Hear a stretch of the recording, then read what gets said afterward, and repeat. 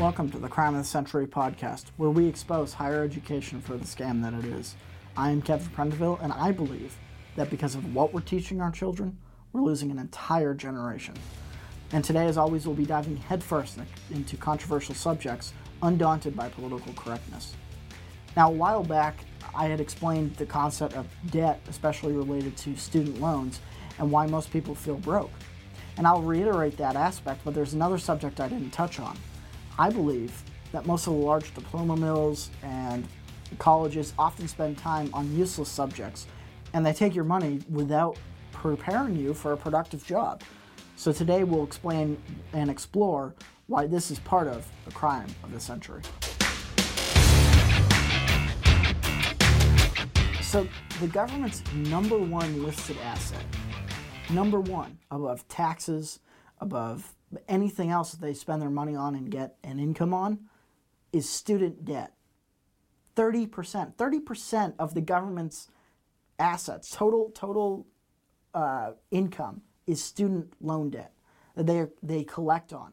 And there was an ad out recently that said, refinancing student loan debt is the best thing I've ever done. It lowered my interest rate. Oh, I'm sure it did lower your interest rate, as it should, but you're paying for longer. So let's set this up. You've got these student loan payments that you're going to have to pay until that's paid off. You're not saving for anything else. All of your income is going to servicing debt. That's number one reason why you feel broke, because you get your paycheck, you pay taxes, you pay for your insurance, you pay for your bills, your food, all that stuff, and you pay for student loan debt. So you pay for that debt.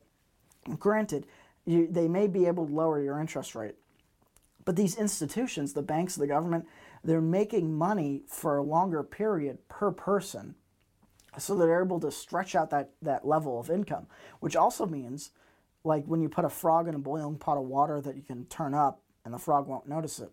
We're not going to notice as much if our rates are lower and we keep refinancing the rising cost of education, how exponentially they can increase the cost because there's no competition. You can go into debt and pay for your entire college education up front. So they can charge more and more and more while the government's making more and more and more, and you go farther and farther into debt, which doesn't help grow your own prosperity. And so the point here being that feeling, that pressure we all have of being broke and that anger that some people feel towards people who have more is compounded on the fact that we all feel broke because we're servicing this exponentially growing debt. And the other part I wanted to mention too is nobody's really prepared for the job that they major in. So, for instance, one of the most common jobs afterwards is bartending. There was a 60 Minutes episode on somebody who had gone, I believe, to Princeton to be a lawyer. And what ended up happening, they, for the past 5 years, worked at a bar and been a bartender, and they're making an okay living, but not a living that could satisfy $200,000 worth of debt on a job that they don't have. And that's not the job market's fault. The job market just said, we don't need any more lawyers, or this person wasn't talented enough. But regardless, we're pushing if you don't go to college, you're dumb and you can't do anything philosophy. Well, there have been more mega billionaires that have not gone to college, I'm sure, than that have. Bill Gates dropped out, and can't remember his name, but the guy who owns Virgin Airlines, he never went to college. There are so many people who did well without college because they gained experience in life, or they learned how to sell something. They learned how to bring so much value to the table that somebody was willing to pay them a lot of money to solve a problem, to do whatever that they wanted to do. And you look at the most of us, and we're going into college, and we're trying to become that successful. We're trying to create for ourselves and our families and whatever that kind of value, that kind of desire where people know who you are, and that person of interest that people talk about that we all want to be, we're all striving for that. But if your income goes immediately to servicing debt and taxes, how are you supposed to reach that level of success?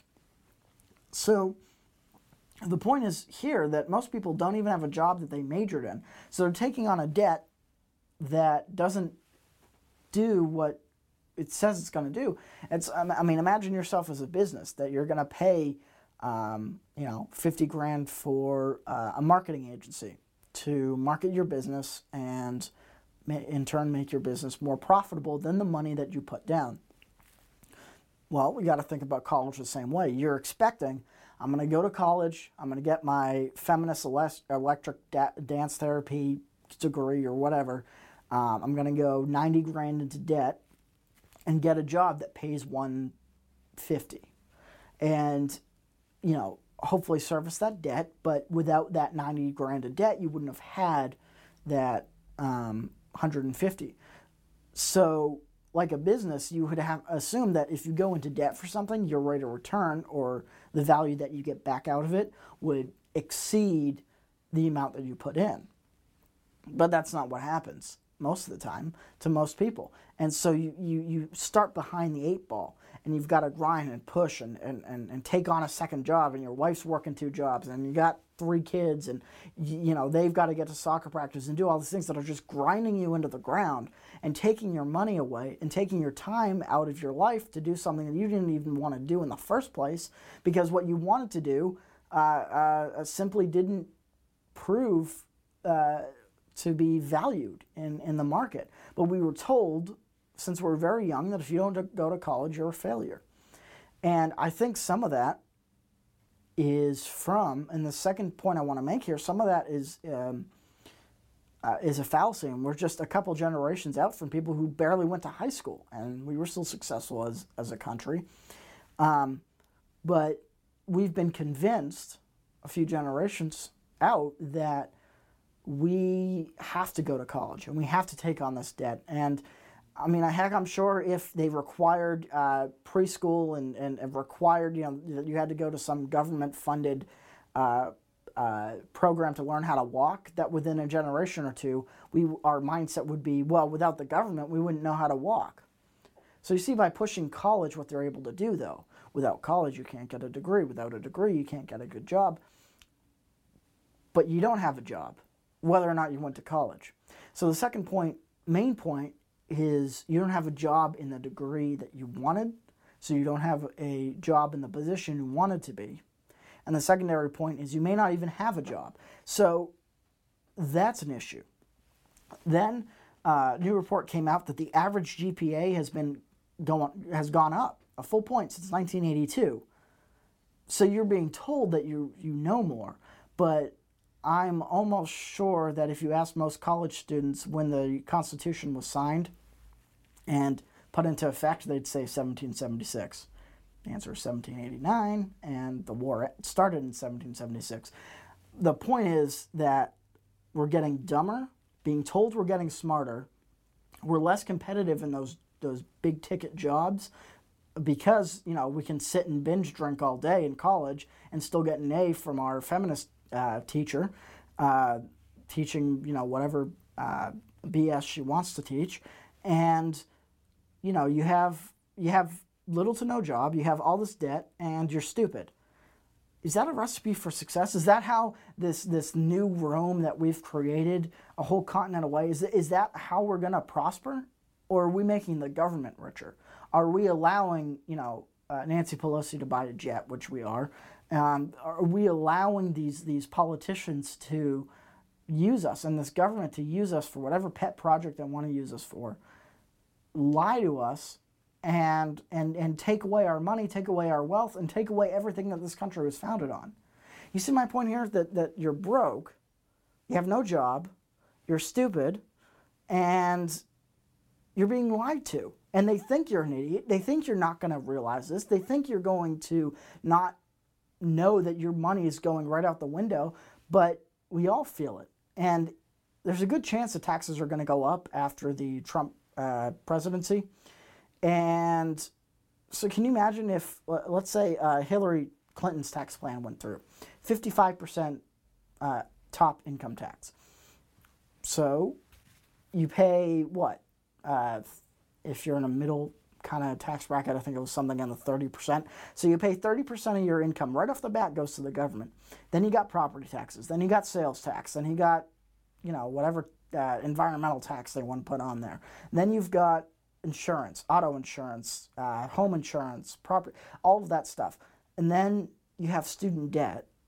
You don't have a job that can barely service all that. You still got to pay for food. You still got to have a wife. Still got to have kids.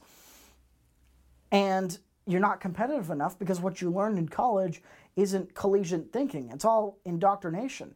And they're teaching you to be mad at the person who did make it. They're teaching you to be mad at the person who does have more. The person who grinded for 18 hours while we drank in college and who really brought so much value that that's why they're compensated. But that's not what we're taught.